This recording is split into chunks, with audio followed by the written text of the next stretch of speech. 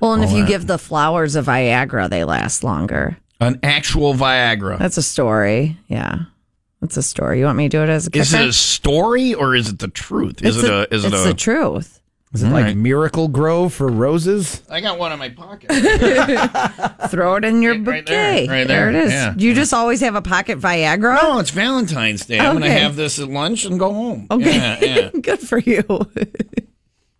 What happens next is anybody's guess. Just gonna say. Can I tell you about Viagra? Anytime I have one, we Nothing do not happens. have sex. That is a true story. It is like you want to have a fight with your significant other. Take one of those. Pop one of these puppies. Yeah. Then not only are you fighting, but you've got a raging right there. Well, because the blood's flowing there and not up here. She's thinking, does this excite you? And I'm right. All your blood has left your brain. You're like, I don't even know what you're saying. I don't know what you're talking about. Look down. She's like, put the Tootsie Roll away. I feel like a dog sitting on the couch with a red rocket. This is a fight starter. All the blood leaves my brain. That's why. Want to have a fight?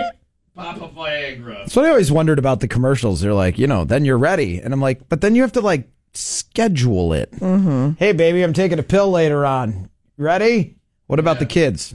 Well, see, and that's why it has to be scheduled, you guys. Well, and that's the problem, though, is if you say, hey, let's have, then the mood isn't there. It's got the spontaneity is very gone. important. Yeah. But with kids, how many times a month are you getting it? You've said once, twice, maybe. Yeah. 'Cause there's kids, and there's and then there's the guy with no blood in his brain because it's all in his walking around.